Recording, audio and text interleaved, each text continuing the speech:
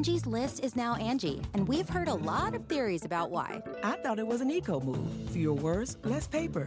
No, it was so you could say it faster. No, it's to be more iconic. Must be a tech thing. But those aren't quite right. It's because now you can compare upfront prices, book a service instantly, and even get your project handled from start to finish. Sounds easy. It is, and it makes us so much more than just a list. Get started at Angie.com. That's ANGI, or download the app today.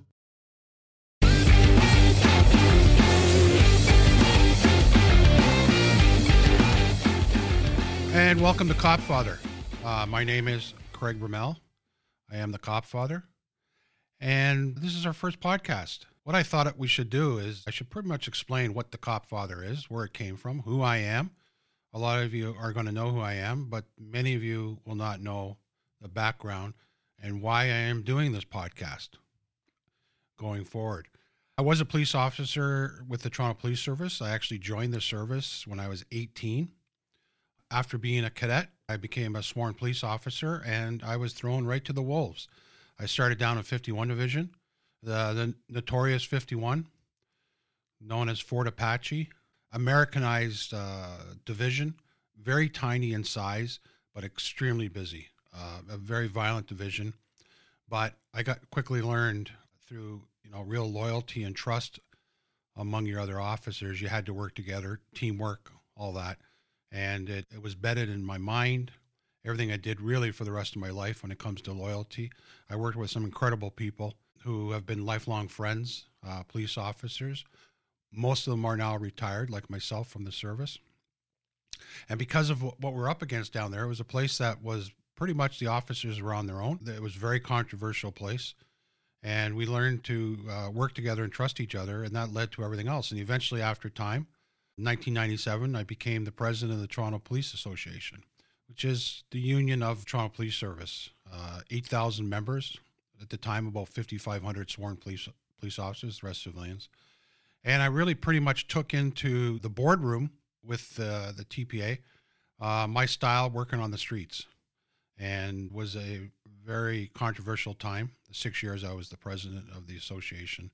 I believed in protecting police officers and their rights, really more than anybody else we're up against. I believed that at the time, police officers were very much up against it, to the point where we had to protect ourselves. And I really wanted to get that across to my members, to the media, to all the decision makers that came to that we were involved in, whether it was a city hall or provincial or federal politics.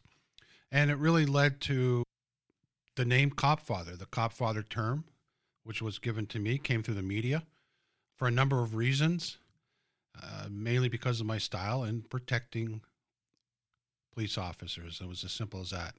Never made any apologies about it. This is all well documented if you Googled my name, about what we went through back then, and pretty much led to what I have today. After my retirement, I had a big bucket list. I felt I had accomplished everything in protecting police officers at the time, and I really wanted to go in different directions in my life, my personal life. Bucket list was radio show. I ended up with a radio show on AM 640, originally called The Beat, and it turned into the Craig Bromell Show. I'd done that for 3 years. And after that, during that time, I was approached by CTV and a network in Canada and CBS in the States, and they wanted to do a TV show, a drama about my life during the 6 years of the controversy. That led to the show called The Bridge. The Bridge was something that was a phenomenal experience in my life on many fronts. I got to know a whole new group of friends, professional, loyal people again. It was an industry, not just through television, but with radio. I got very lucky. And a lot of what I've done now is luck, the right place at the right time. And it just led to other things moving forward up to today. And it's led me to a new group of friends. And somebody that's going to be helping us on the show is Mr. Danis Koromilis. And Danis has been with me for 15 years now. He's been a loyal lieutenant, true friend, incredible family man with his wife, Danny, and his 2 kids. But Danis has been with me through everything that we've done since I left the presidency of the TPA. He's written my book, The Cop Father. He was involved in creating and one of the head writers with The Bridge, which is, it's a huge trophy for him, huge network. The show went to 47 countries around the world. Great writer. But more than anything, he was very loyal to me, and we've experienced a number of things with Hollywood, Burbank. We're going to talk about it during the podcast. The podcast is, mainly about law enforcement and the frontline personnel. I don't really care about the brass, the decision makers. I still worry about the frontline personnel and where they're going with this in the world we live in now. Dennis has witnessed it. He's seen it. And I didn't want anybody else but Dennis to co-host me with our podcast here. And we're going to have a lot of fun because we're going to talk about other things that we've experienced. Some of it well documented, some not. And we're going to have a lot of laughs. And I just thought maybe I should explain to you some of my beliefs moving forward, because there's been a lot of things written about me that is not true. I'm all for gay rights, same-sex marriages. I believe in cannabis, both recreational and medicinal now. I've seen on the medicinal side how it can help people. I truly believe in that. I believe in all lives matter. I don't care what color, sex. I believe everybody is important in society, but including police lives. And I think once we can either balance it out and make it so that it's fair for everybody, including police officers, because when the headline comes up with one officer that, being human and a police officer, we're not perfect, we're not machines, but you can't paint the other 99% of law enforcement. This is anywhere with the same brush. Every given day, thousands of times, people are still calling police for help. And this is from all communities. And the officers are showing up. They're the first ones in to help you. They don't ask what color or sex you are or where you're from. They will show up and they will try to protect you. And this is over and over again. And one of the reasons I wanted to do the podcast was to make sure that message has to get out there, because it doesn't seem like anybody else is doing it. And I think there's a platform for this. There's a platform for the heroes out there, police officers. I'm in no way for any dirty cop. When I was running the union, I was responsible for getting rid of a couple of dirty cops, which I don't think the job was tough enough as it was. And I think it was important to get rid of the bad apples if we could. Saying all that, I am a conservative or a Republican, but I'm very anti-Trump, and I want to explain that. I thought Trump 2016 was going to be great for law enforcement. I didn't really care about anything else. I just thought he was going to be good for law enforcement. But this latest fiasco with the Capitol in January this year really turned me, because I saw what he did. And I don't think this guy should ever be the president again. I think he should have gone to jail. I think the Proud Boys are a disgrace. I go even further. I truly believe if there's any Proud Boys in law enforcement, we should remove them. We don't need that. We have too many good people that are doing their jobs out there without this sideshow going on. And I really, truly believe somebody that Trump, in the long run, was not good. When he gave his little speech, and then we end up with several police officers at the Capitol injured, I really thought that was enough. And I think in time, you're allowed to change your mind. You're allowed to change your opinion through experience of life.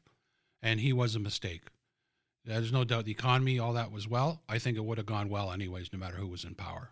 But this final straw, I hope he does get impeached. I don't think he should come back. And I really, truly, in the long run, I think it was a disgrace. And I'm telling you all this so you know where my feelings are, no matter how hard I go in protecting the frontline personnel moving forward with all our podcasts, that I do have opinions. And I think it's important that instead of people guessing what I think, then I'm going to tell you what I think.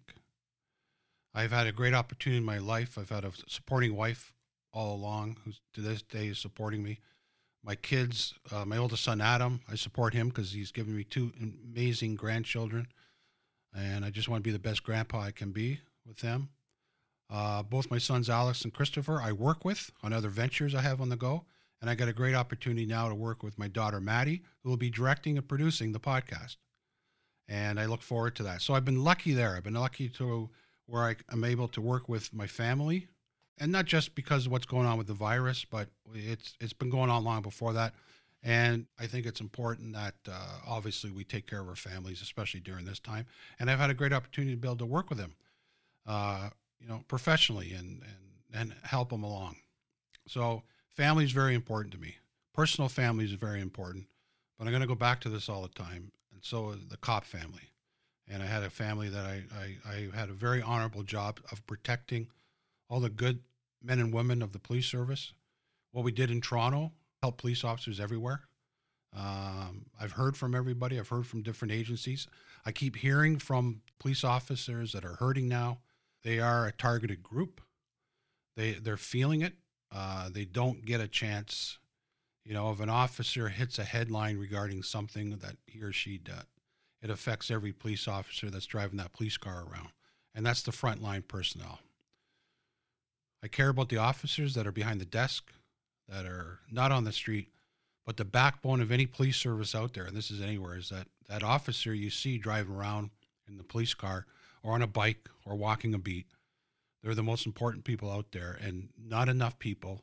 Some of the associations I include in this, the brass, politicians, media, are not protecting those people that just want to do their jobs. So this show is going to talk about the common sense about that. It's going to talk about the reality of what's going on out there. You're not always going to agree with me. I don't expect you to agree with me. But you're going to get the truth. You're going to get honesty.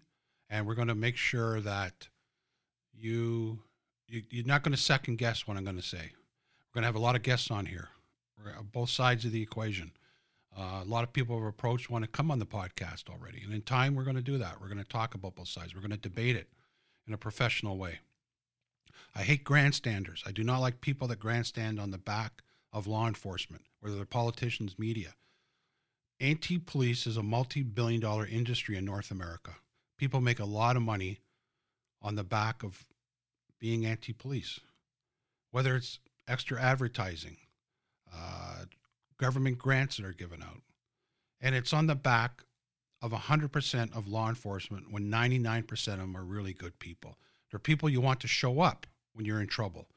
Somebody's breaking into your house and you're not home and your wife and kids are home. You want these people showing up. I'm very much against defunding for that reason alone.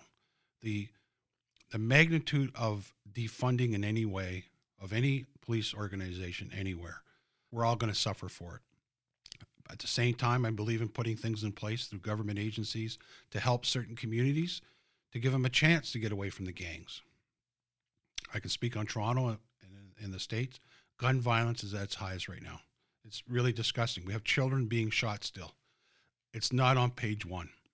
We're not seeing it.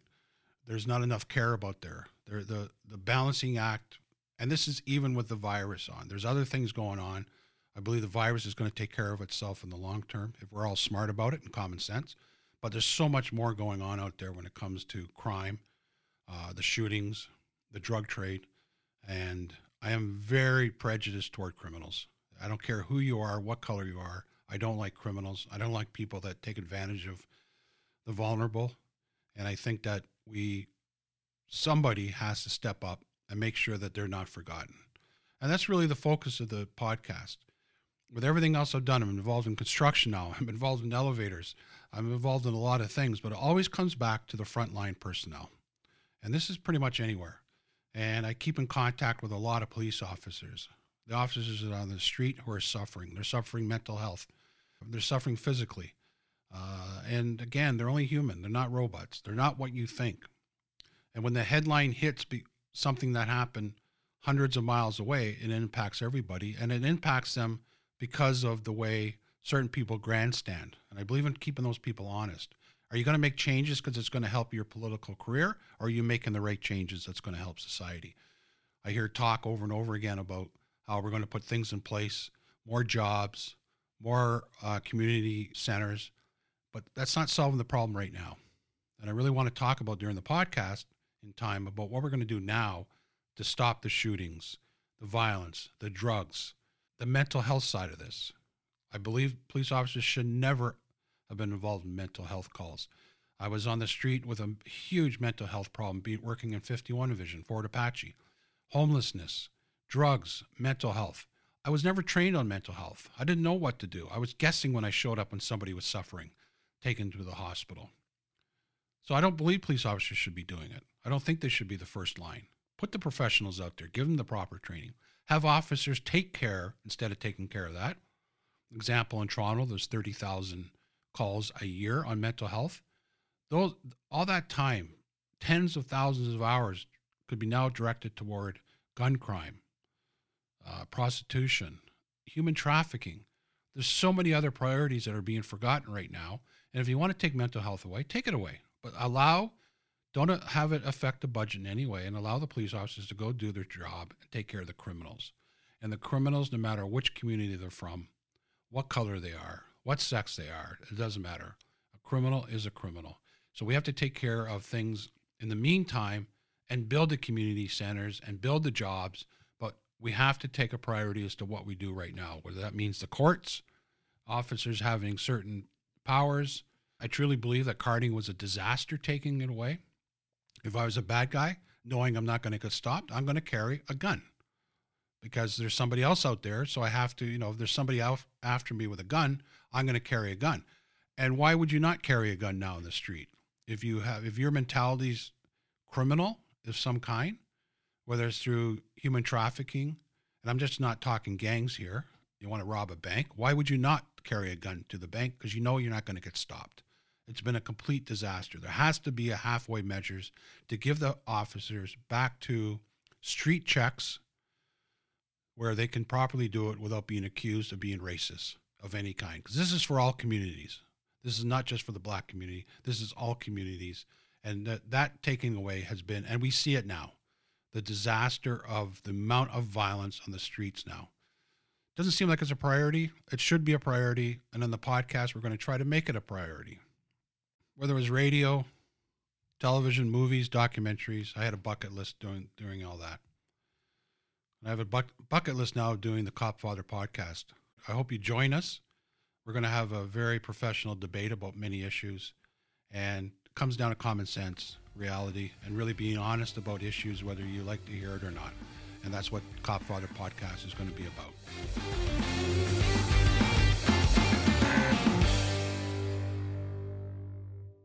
You can live out your MasterChef dreams when you find a professional on Angie to tackle your dream kitchen remodel. Connect with skilled professionals to get all your home projects done well. Visit Angie.com. You can do this when you Angie that.